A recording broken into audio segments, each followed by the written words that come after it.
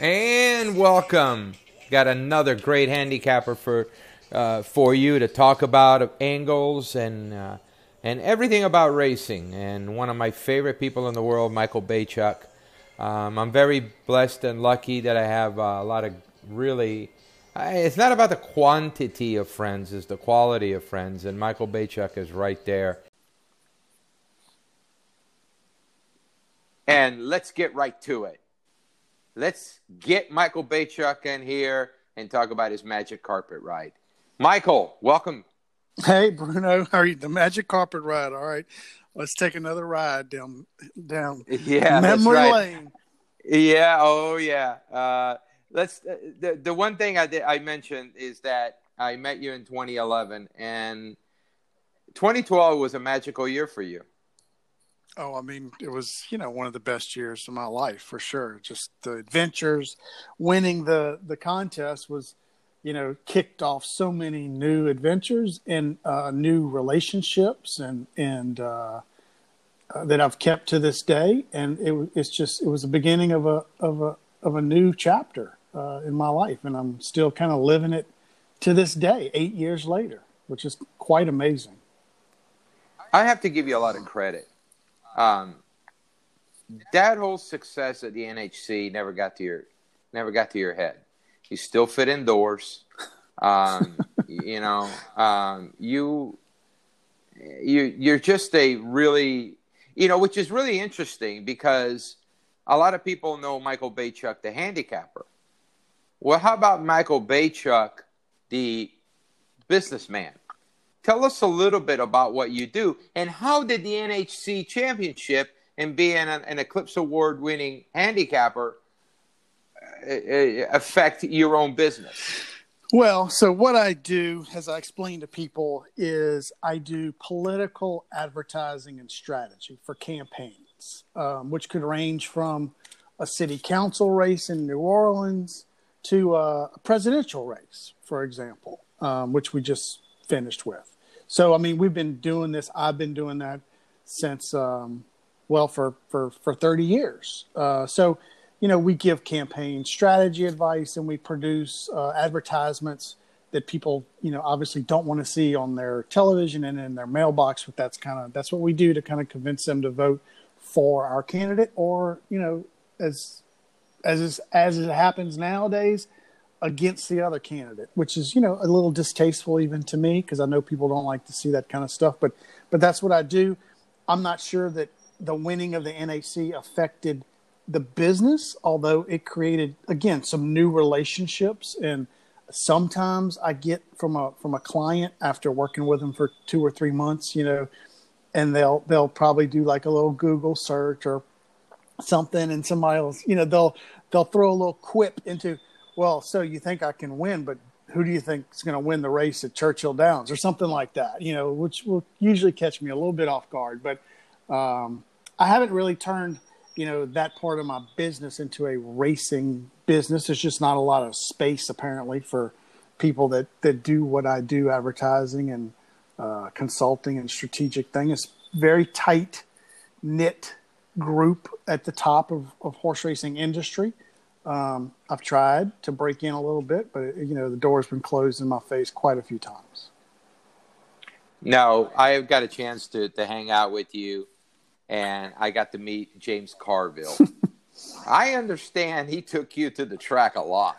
He did. The story is that, which is the truth. When I was about 12 or 13, James worked for my father in Baton Rouge as a lawyer. But what James really did was help my dad with the politics of Baton Rouge and of Louisiana. There weren't really political consultants, which is what I am. Back then, there were very, very, very few. It wasn't an industry. So James was kind of like their go-to guy to help run campaigns and stuff. And one day, my dad couldn't he had to be at a meeting or something for all day. And so he asked James, hey, would you watch, Michael? I was 12. James was, I think, probably like 30-ish at that point. And he said, sure, I'll watch him. And he said, but I'm going to the track. And my dad said, okay, whatever, So James picks me up, or I get dropped off at his apartment. And we go around town and we pick up his fellas and then we head to the track. And that was the first time I ever went to the track with these guys who were probably, they're all like in their mid 30s, early 30s. And I was like 12 or 13. And and then so that kind of became a thing. Like we would do that, almost every weekend, it would seem like, for a while. And then my dad, I think, kind of got a little jealous that James was spending so much time with me. And James was like our older brother. We would take him on trips and things as well. And then one time my dad went to the track and he loved it too. So it became something that, which is a common story between how people get to go to the track. It's something that my dad and I shared and we did a lot of. We traveled all over, the country basically. He owned some horses. And so, we found a common bond and something we shared that was just the two of us, and it was special. And so that's kind of how I got into horse racing. And Carville really never amounted to anything, right? I'm going to say this about James. Again, I've known him now for 40 years, 45 years. If you think about Bruno, how the shelf life of celebrities, and he's turned into a celebrity. So he made his mark in his industry in 1992. And when he elected Bill Clinton to president, and he is still relevant, very much relevant in the political industry today. I mean, like he might be the most relevant, editorialist or commentator that we have in politics, whether you like him or don't like him. I mean, people want to know what he thinks, and it's just amazing. And he works very, very, very hard at it, and he's one of a kind. I mean, but he's also very, very, very good at what he does. And he was a pleasure to meet. I never would have guessed. If you never would have told me who he was, I would have said, what a nice man. What does he do? Never would have known that it was James Carville. And I'm guessing he was marketing for Bill Clinton. He was the campaign manager. Yeah. Oh wow! Yeah, wow. He was Bill. Oh, yeah. He didn't amount to much. They made a movie out of it, and I think it was The War Room, and Billy Ray Thornton or whatever that guy is. He played Carville, and I could see that. Yeah, you could see that. Yeah. No, just like I could see Brad Pitt doing Fauci. I thought that was great. Yeah, that was perfect typecasting, right? And by the way, there is a Wesley Ward first-time starter, Wesley Ward 2-year-old that's going to debut soon named Fauci that can run. Really? Yes. Well, I guess I don't know what the timetable is for like naming all these horses and everything, but you follow along, and there's going to be a social distancing. There's going to be all sort of coronavirus and COVID names coming up probably next year. I'm surprised they got Fauci in so early, but I need to get you and Carville into a horse with me, and we need to call it Gray Chuck. I've gotten him he's gotten into a couple. He got into one, a little partnership I put together 5 or 6 years ago. And the horse was called Good If It Goes. And Al Stahl trained it, and James was a part of it. And the stable was That's Me Racing. And we just had a grand time. I mean, we really had a really good time with that horse. But that was it. I mean, we didn't do it again. I think, life. You and I have talked about it with James a few times. I know he'll do it. I mean, we'll do it. We'll figure it out. But hey, I wanted to let me one further question follow up on what you do. Have you learned anything from racing that now you use in your political marketing and speech writing? I'm also guessing. I think they're very complementary. There's a lot of data analytics in campaigns, much, much, much more so today than even 4 years ago. So that, you're reading market research, 20 years ago, a poll. So you're gleaning insights from what the data is showing you and making predictions about how voters are going to behave. Well, you can easily see the similarities between you're reading a racing form, it's data, and you're making predictions about how a horse is going to perform. So they were very complementary back in the day. And of course, both industries, racing and politics, have gotten very data dependent. I'm not sure that's a good thing for either, for the handicapping part and for the political part. I think there's much more art involved in both. And I think we tend to diminish the art of handicapping, the art of political consulting, more for look what these numbers show us. And I fall into that trap a lot. I think you and I have talked about that. And so, but they're very complementary. You're analyzing data in both places, and you're making predictions about, future events. So, I think they're very complementary. Yeah, I like to give out a 4-star work for a political candidate. That's my thing, But the interesting part about what you do and having met Jimmy and I never really quite got into and asked him any questions, but what this game does, it's very much about camaraderie. It's very much about who you talk to and information you get. And there's so many things in life that you can learn from racing. And a lot of people sometimes just, if you tell somebody, hey, yeah, I work with horses, I pick winners, or I try to pick the winner in a race. They look at you like you have 3 heads. Like they can't wrap their head around it. Is it the same for you when you tell people what you really do, that they can't really wrap their head around it? Yeah. Yes. So, sometimes, depending on the situation, let's say it's at a social event and I've never met somebody and they ask, well, what do you do?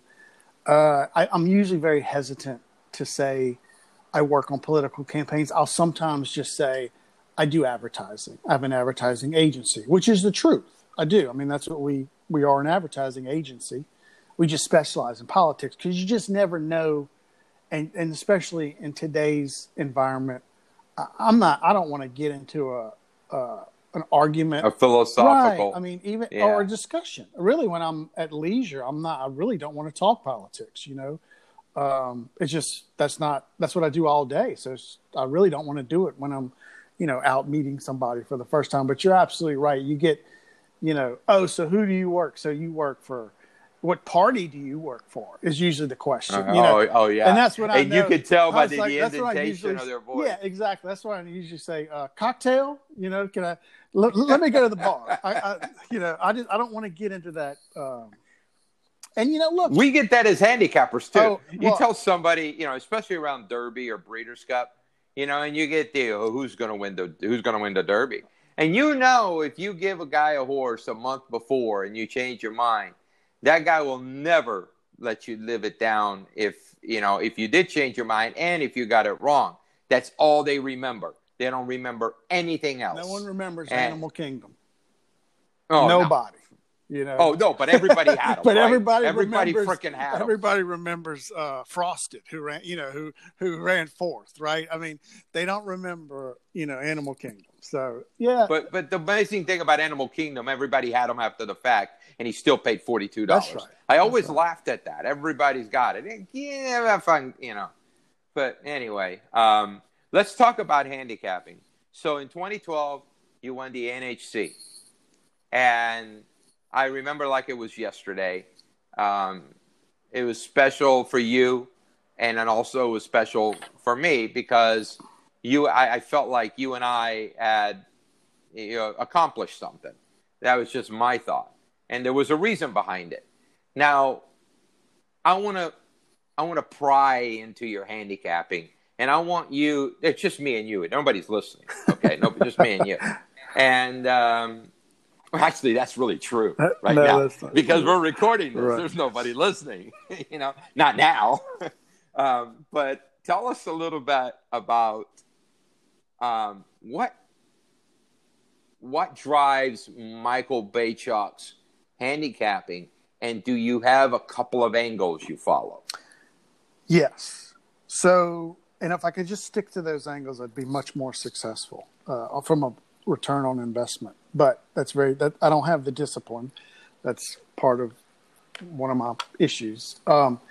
So I've always been interested, Bruno, in workouts, and I can remember even back in like the mid '80s. You know, I would take the racing form, I would go through the workouts, and then I would, you know, try to compare who worked with who, either by trainer or by trainer, and say, well, I think these two horses worked with each other.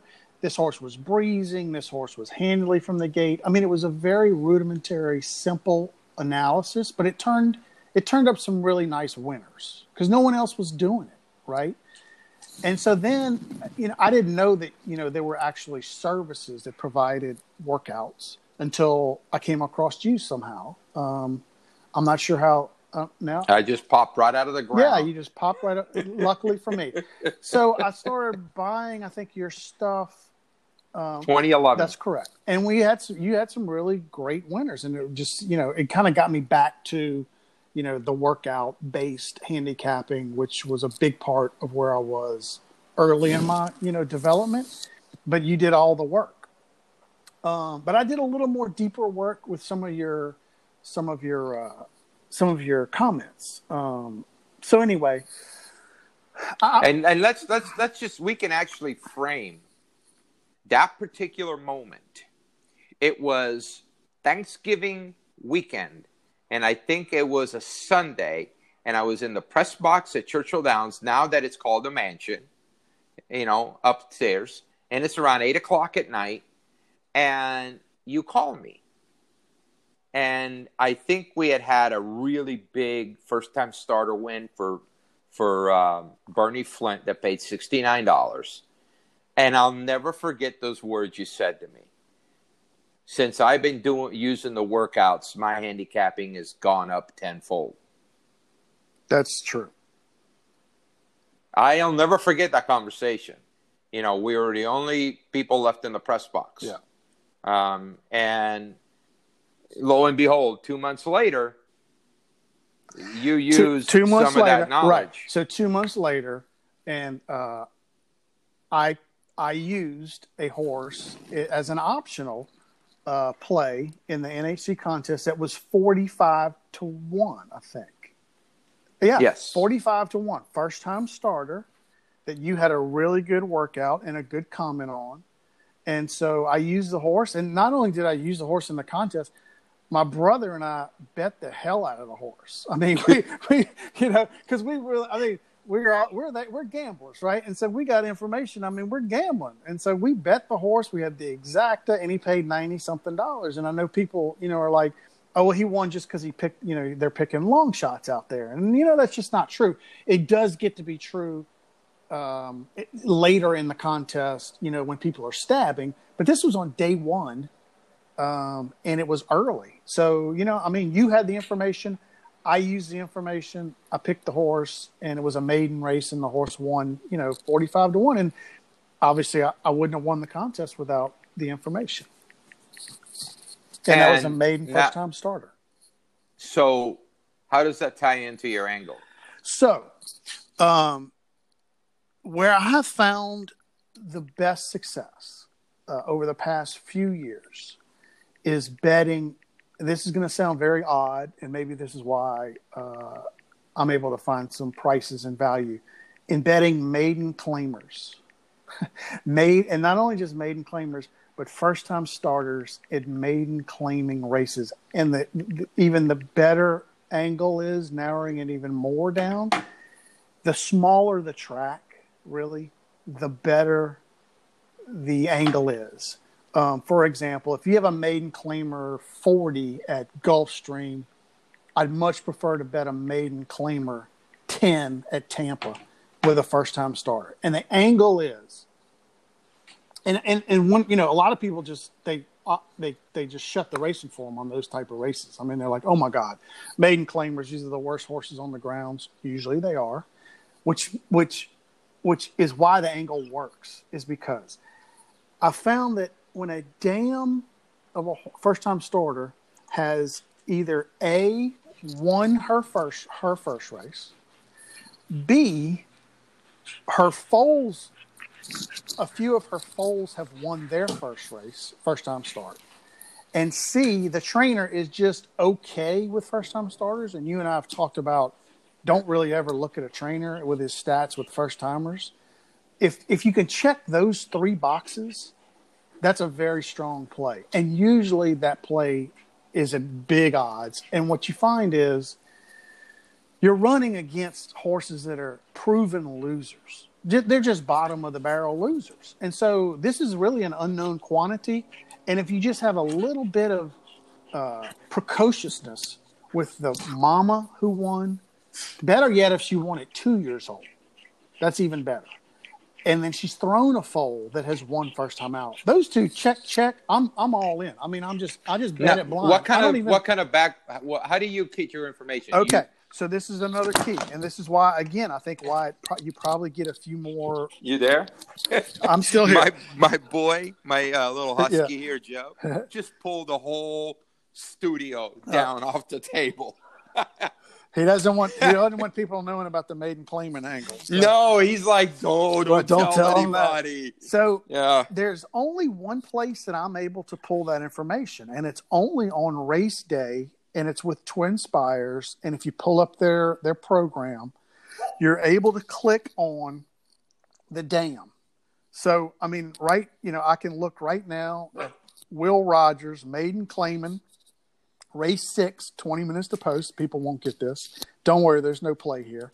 But there's one first-time starter in this race, and you click on the dam of the 6, and you can see that in the dam's first start, she ran as a 2-year-old. She finished out the money. She finished 10th. She's thrown 4 foals. Only one has run third one time. So this would not be a horse that I would say, oh, I got it. This horse definitely does not check any boxes for me at all. So that would not be a horse. But on the other hand, let's say this horse, the dam, had run as a 2-year-old and ran second, first time out. And then she had 4 foals and 1 won and 1 ran third. Well, that would be a horse I would probably be a little bit more interested in. And I would look to the trainer just to see, does he have any success? I mean, is he 0 for 42 or is he 8% with 20 starters, something like that? In other words, if he's done it or she's done it before, the trainer, I usually check that box. So, I mean, it seems to work, again, at the lower levels, a Gulfstream 40 claimer, where you've got Pletcher dropping some maiden specials down in there. Those horses, it just doesn't seem to work as well at the higher levels, But, Laurel and Tampa's the honey hole. It really is. And but Will Rogers Downs has there's a horse's name right there. Honey hole. Right. But Will Rogers Downs, my ROI there during the pandemic is, I mean, it's obscene because I've hit 3 or 4 first time starters, and one of them was 44 to 1. It's just, again, you're running against some really, really bad horses, and you basically are betting the only horse in the race that's not a proven loser. So, that's an angle. And I hit that angle at the NHC this year. I usually look for those horses at the NHC because other players are not playing those horses. So that makes them even more valuable to me when they do come in, because there's fewer people that are hitting them.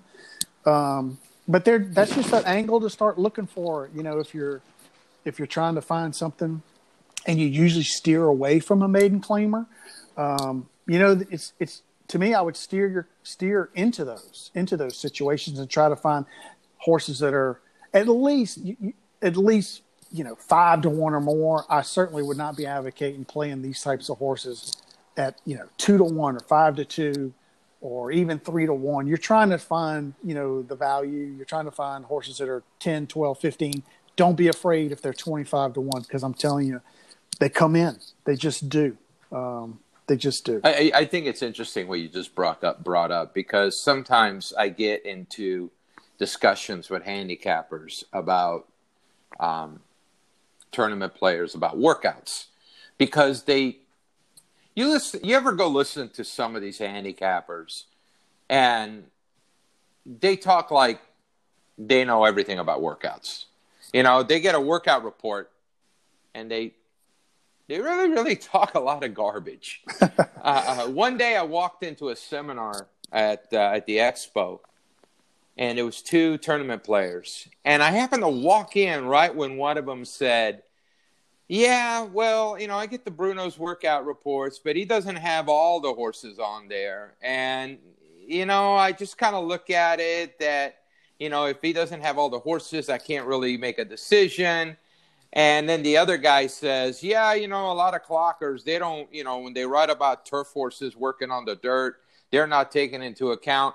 And I'm looking at these guys, and I'm just shaking my head because I'm like, these guys have absolutely no clue. They almost act like they know better than, if we don't like a horse in the morning, he's not doing something we like. It's not because we've been there every day. You watch him every day. There's horses that are going to fool you. And there's horses that are not going to do, put out in the morning, especially some of these horses that go half miles. The half miles are works that you really can't tell if a first timer can really run until he goes 5/8 or he moves from the gate. And then again, you've got to then figure out the competition. So a lot of the times I think you and understanding, maybe not fully understanding and knowing everything about clocking, but understanding what you're looking for, you are way above and ahead of some of these arrogant handicappers who pick up a workout report from another, vendor and think they know. And they don't. Well, I know that I don't know a lot of things. I do know one thing. I know back in 2011 and 2012, there was basically 2 workout reports available. Yours and the California guy, National Andy Turf. Harrington. Right. Yeah. And then when you went to Churchill, there was only one that was available for the Midwest. Nowadays, there are a few more out there, so more people have the information, but they don't have what your value always was to me is reading the comments, not really the times, or the rankings. I wanted to know how the horse did it. Especially there was a time in California, I remember there was a bias, closer bias. I think it was Santa Anita. And I would just look at your comments and say, if the horse popped the gate or something, I would not want that. These are first-time starters, basically.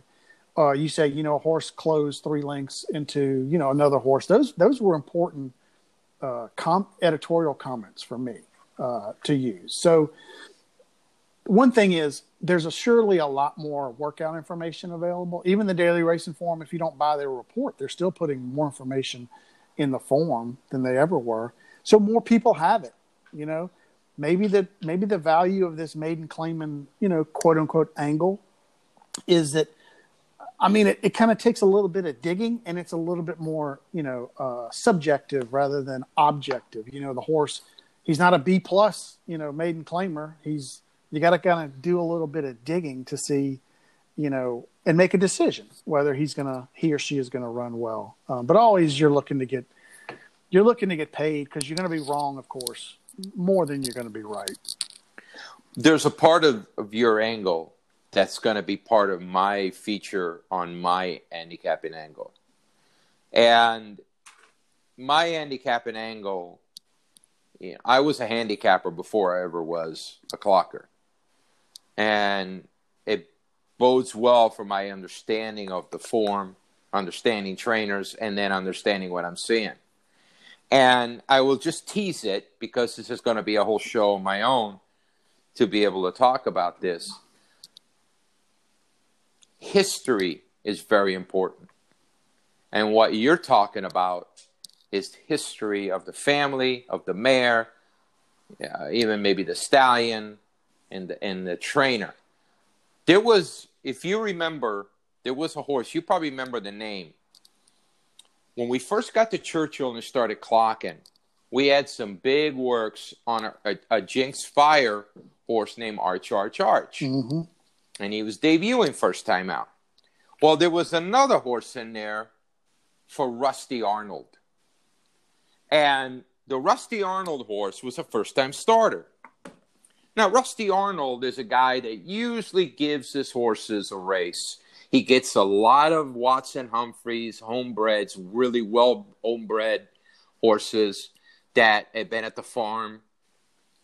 And those are the ones that are really hard for some trainers to get going because they're more of a classic type pedigree.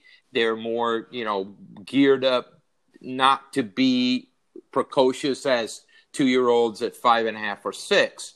However, this horse came from the 2-year-old in training sales, meaning that Arnold had gotten a ready-made horse. And he raced until he was 10, by the way. He's still running around recently. And he went off at 10-1. We loved what we seen in the morning. And he beat Arch. And they were both prices, and they paid really well. And I also remember you getting a hold of me. I think it's 2011.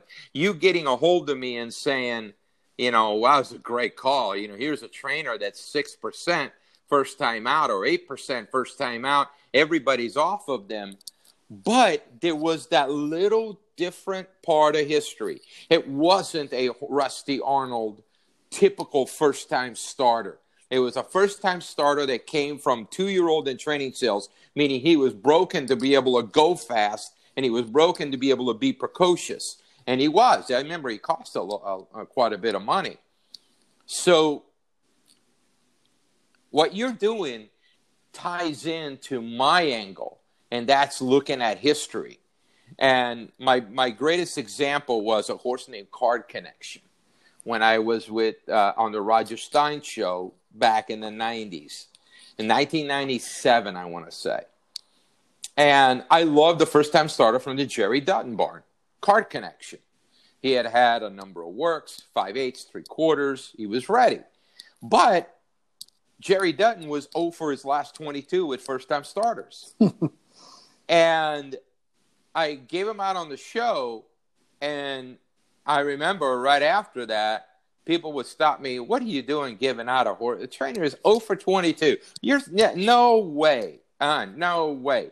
What they didn't realize is Dutton, all those other 22 other horses I had seen, they only went 5/8 of a mile. They didn't do much more. They were short. They were a furlong short. They weren't ready to run. They weren't telling Jerry, I got something here that I can pop first time out with. Jerry Dutton is a really, and Jerry Dutton is a former, I think he passed away. I think he's still around. No, he's still around. He's an amazing person, amazing trainer. He developed Jerry Hollendorfer and Jeff Bondi. And both of those guys know how to win first time out. So I knew Jerry could do it, but also he trained the horse different. He trained the horse between horses, behind horses, in front of horses, breaking from the back and making a late run, working from the gate. He didn't do that with the other 22.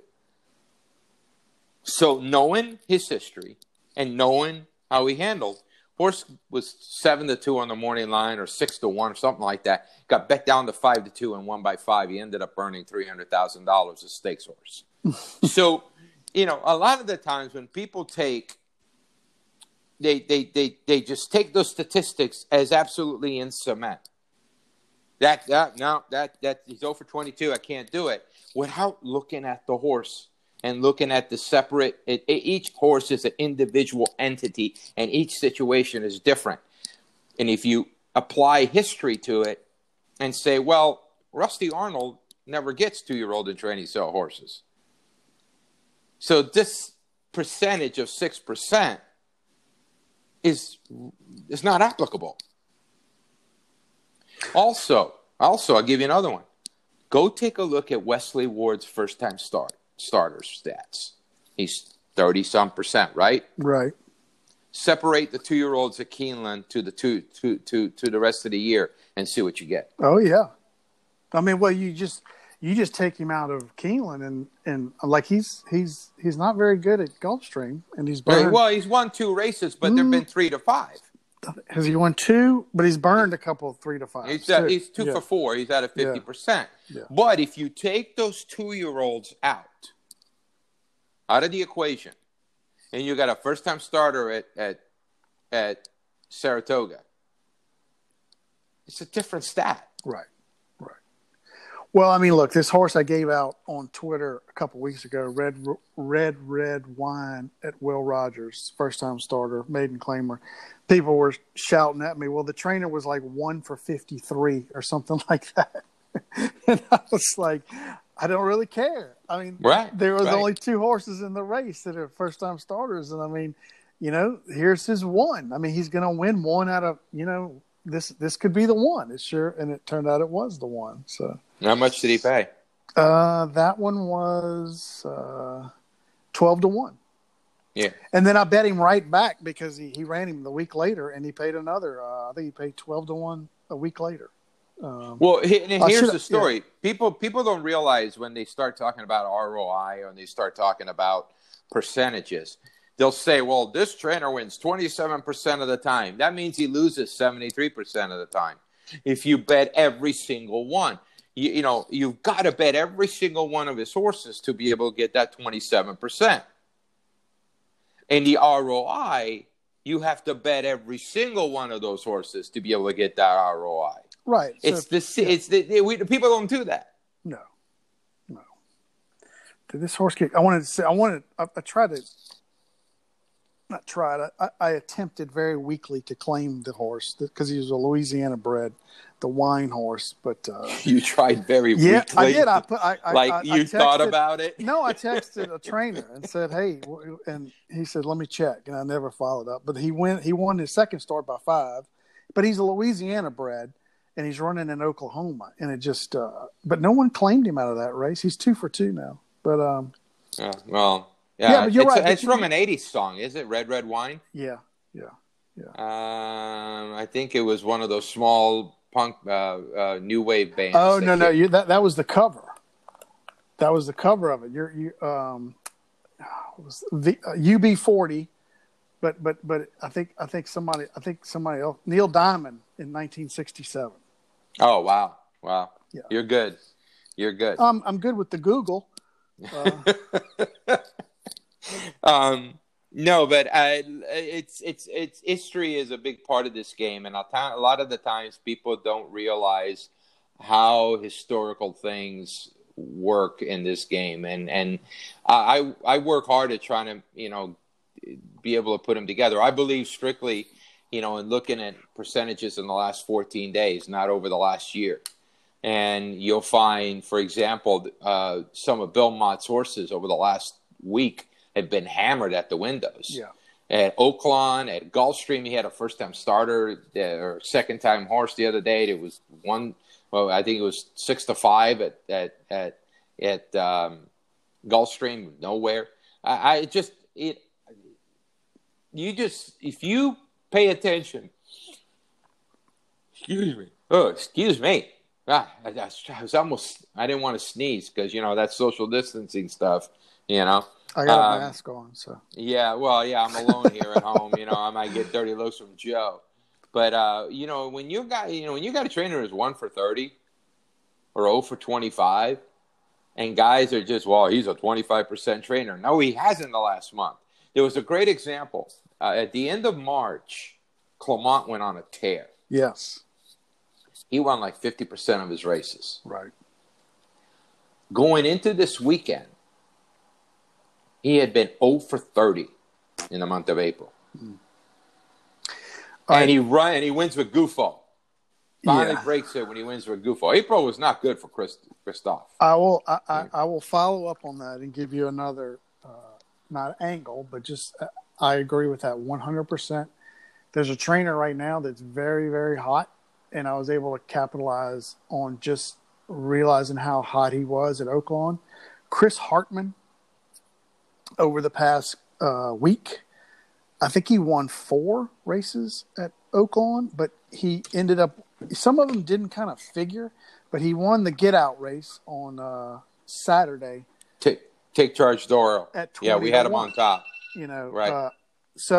But he had won a race the day before. He had won a race the day before that. He had won a couple at Will Rogers. I mean, he's going really, really good right now. I don't know why. Now, he's one of those guys, you know, that used to be a pretty high percentage guy, probably 4 or 5 years ago. But he's gotten really hot, and I would just, you know, make note, follow. Maybe you want to follow some of his horses because he actually had a horse run today. He ran 7th at Will Rogers, but he's I'm going going to good. leave you with this. Yeah. I'm going to leave you with this. What I'm seeing is guys are more doing hit and miss, meaning hit and run, meaning you'll get a barn that'll win 4, 5, 6, 7 races in a span of 2 weeks, and then go cold. And then another barn wins 4, 5, 6, 7 races in a week, and then they'll go cold. I don't know if it's on purpose. I don't know if it's just trying to keep, you know, the natives, you know, from rushing them, you know, from getting restless, and a guy winning at a high percentage over a long period of time. But I've seen that happen a lot since March 9th. And that coincides with the indictments of Jason Service and Jorge Navarro. A lot of guys hitting and running. A lot of guys winning bunches. Yeah, Safi Joseph was like 1 for 20 something. And then all of a sudden, boom, boom, boom, the boom, last boom. week, he's kind of looks like he's got his mojo back a little bit, right? I mean, Yeah. now Well, we'll call him Mojo. whatever. Oh, that's right. Yeah. I won't call it mojo. Now you got to look at those, right? I mean, he's dropping horses, you know, 50% to get wins. Now that could be because he thinks no one's going to claim them in this kind of environment where people are, you know, hard. You know, it's just there's just not a lot of money. It's a poker. It's poker. It's It's 100%. He's bluffing, but he's dropping these horses. They figure for sure. You know, we don't see the move ups now. You know, you get a guy like Robert Diodoro, and he gets this horse Dumpf on Saturday, I think it was, to run a Lifetime. Who could never route. And he wins like by 5 or something. I mean, and it was like 10 lengths back to the 3rd place horse from the 12 hole. You know, sometimes you just got to shake your head. And those things, those types of situations. Oh, I have a better way. I get all my aggression out at one point. I'll just yell bullshit at the screen. Yeah, but it just when makes it so happens, much then harder. move on. It makes it harder, you know, to wager. And that's one reason why I do like the maiden claimers. I mean, I don't think there's a lot of shenanigans going on in those types of races. I mean, because the purses are so small. You know, the trainers are dealing with horses that are not proven at all, except if they're proven losers. Maybe you get a more honest race there, but, you know, come on. I mean, a guy like Diodoro, he's done some amazing things with hay and oats over the past month. Magic Carpet Ride. Yeah. We started that with the show. We'll end with that. The Diodoro Magic Carpet Ride for Dumpf. How about that, Michael? Dumpf, yeah. Dumpf, yeah. I felt like a dump after I did. that, you know. But Michael, it's always great talking to you. You too. How you doing? How's you and your wife and your family doing? Everybody's healthy. So that's the most important thing. And we're just, you know, doing what we can to protect ourselves and protect others and staying in until, you know, we can go out. But it's going to be a long haul, unfortunately, I think. So we're in it together. Yeah. All right. Very Alone good. but together. Yeah. I'm going to check back with you soon. I want to have you back on soon. People love your podcast. The last one, I think we had over 800 listens. Michael, thank you so much. Thank you, Bruno. The champ. I was going to run Queen, We Are the Champions. But I thought, you know what? Magic Carpet Ride sounds a lot better. And I love that we tied it all in at the end. We did. All right. Thanks, Bruno. Thanks, everybody. All right. And, folks, thanks for joining Michael and I. I hope you're safe and healthy in your social distancing and in your homes. And you have enjoyed this and given you a little bit of something to smile about.